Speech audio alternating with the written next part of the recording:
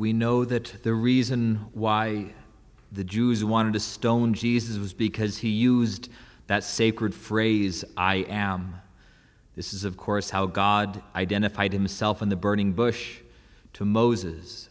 And if you remember, in the burning bush to Moses, God had Moses take off his shoes because he was going onto sacred ground. Sacred means holy. Sacred means other. This was, of course, something that was a very powerful moment and something that God demanded that Moses alter his life for him, even if it just meant taking off your shoes. You're doing something out of the ordinary. That's what taking off his shoes was. Come and rest, but in that rest, you're doing something extraordinary. So, as Jesus is speaking these words, he's identifying himself with the sacred one, with the holy one, with being itself. And yet Jesus doesn't look out of the ordinary. Jesus was a man. He looked like a man. He smelled like a man. He talked like a man. This was a human being. And so in the mind of the Jews, approaching the great I am, the great being itself, was something that meant immense change and something that was distant. That's what holy means. It means other. That's why the angels in Isaiah and the book of Revelation sing holy, holy, holy. That's the only thing they know. All they're saying to God is, you are other. In other words, you are too big.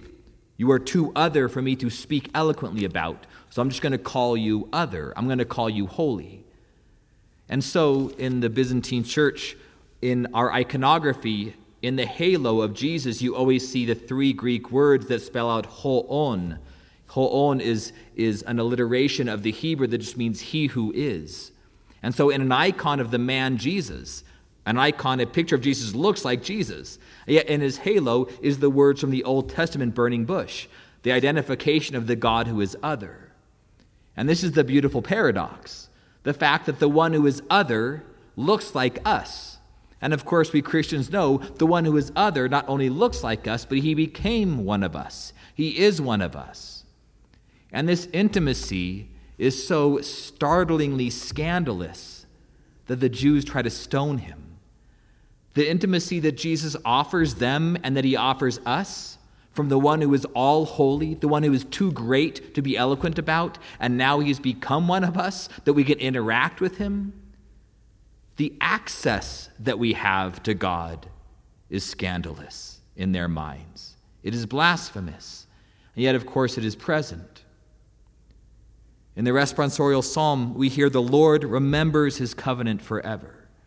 The Lord remembers his covenant forever. And of course, the covenant we're speaking of here is the one he made with Abraham, the covenant of people and the covenant of land.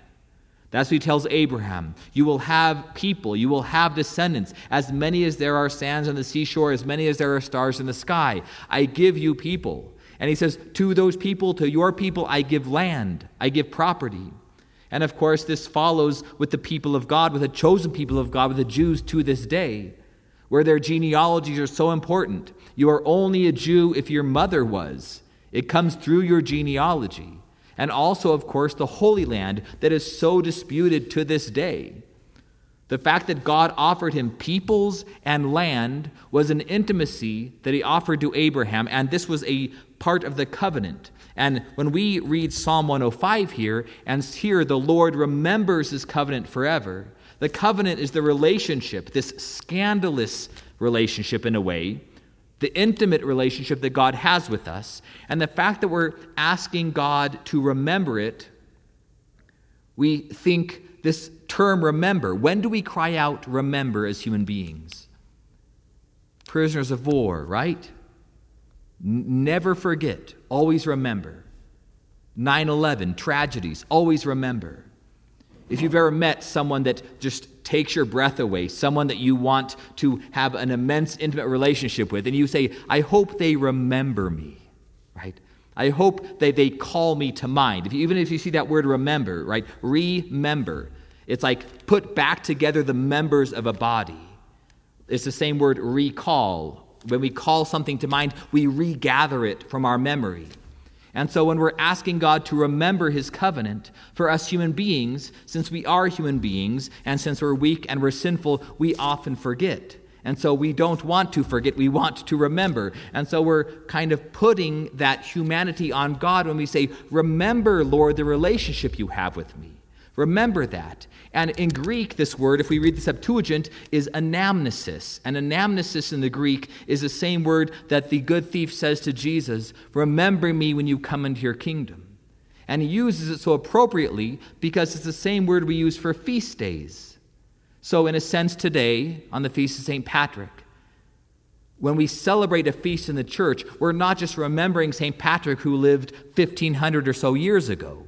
What we're doing is we're saying, allow Patrick's presence to be present here with us. Literally, recall him to us, bring him back to us. When we ask God to remember something, we're asking him to make that event present, really, truly, spiritually present to us.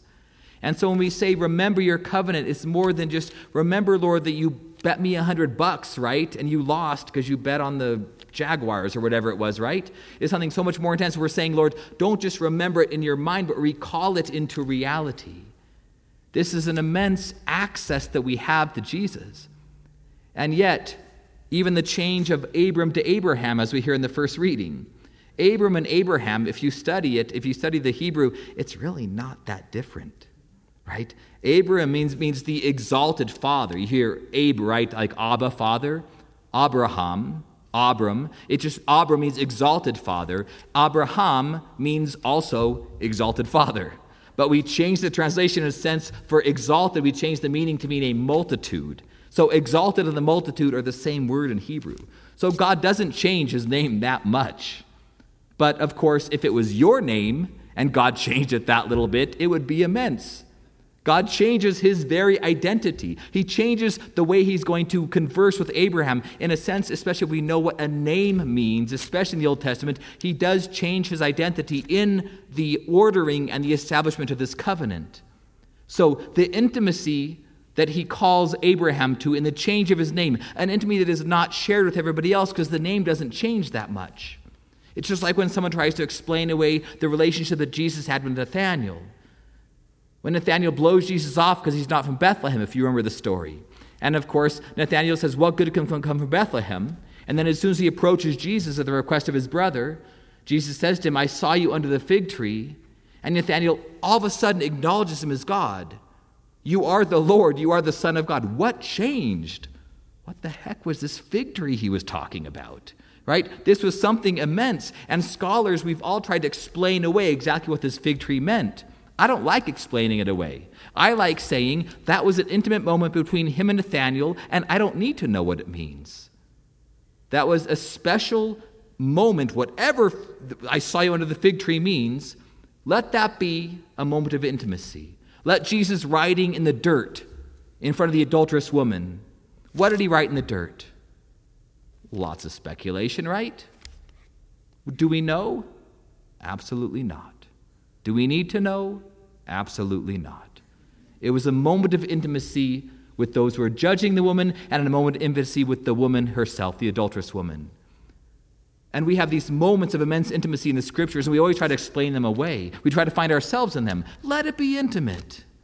Let it remain that way. Let the name change of Abraham not mean much, but to him it meant everything. Let us telling Jesus to remember us, let that be a moment of scandalous intimacy with him.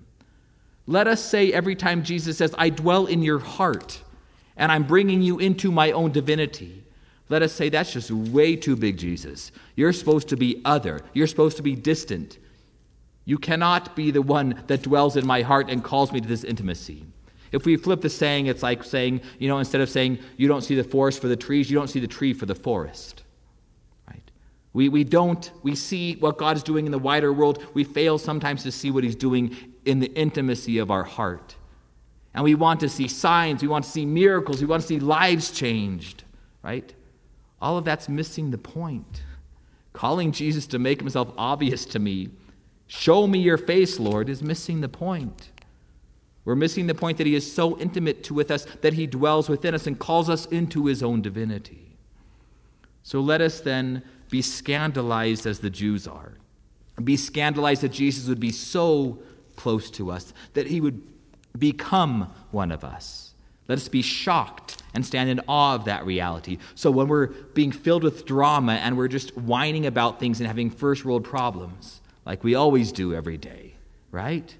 When we do this, let us say, Jesus, in all of my issues and all of my drama, even in the things that are really drama, right? Even in the real sufferings that we have, there's an intimacy that Jesus has invited us into that if we don't stand in awe of that, we're not going to understand how big it is. And sometimes that awe becomes scandalous in the sense that I just can't wrap my mind around it, Lord. And that's where we should start, to understand exactly what he's calling us to in the intimacy of the eternal God, of the holy God of the Old Testament becoming one of us. We should be as shocked as the Jews are. And if we're not, we don't understand exactly what Christ has called us to, again, in the intimacy of sharing his divine life with us. We're going to see that lived out, of course, at the end of next week, as he died for us and rises us with him. So let us meditate upon this to prepare for the immensity of what's going to happen in a little over a week.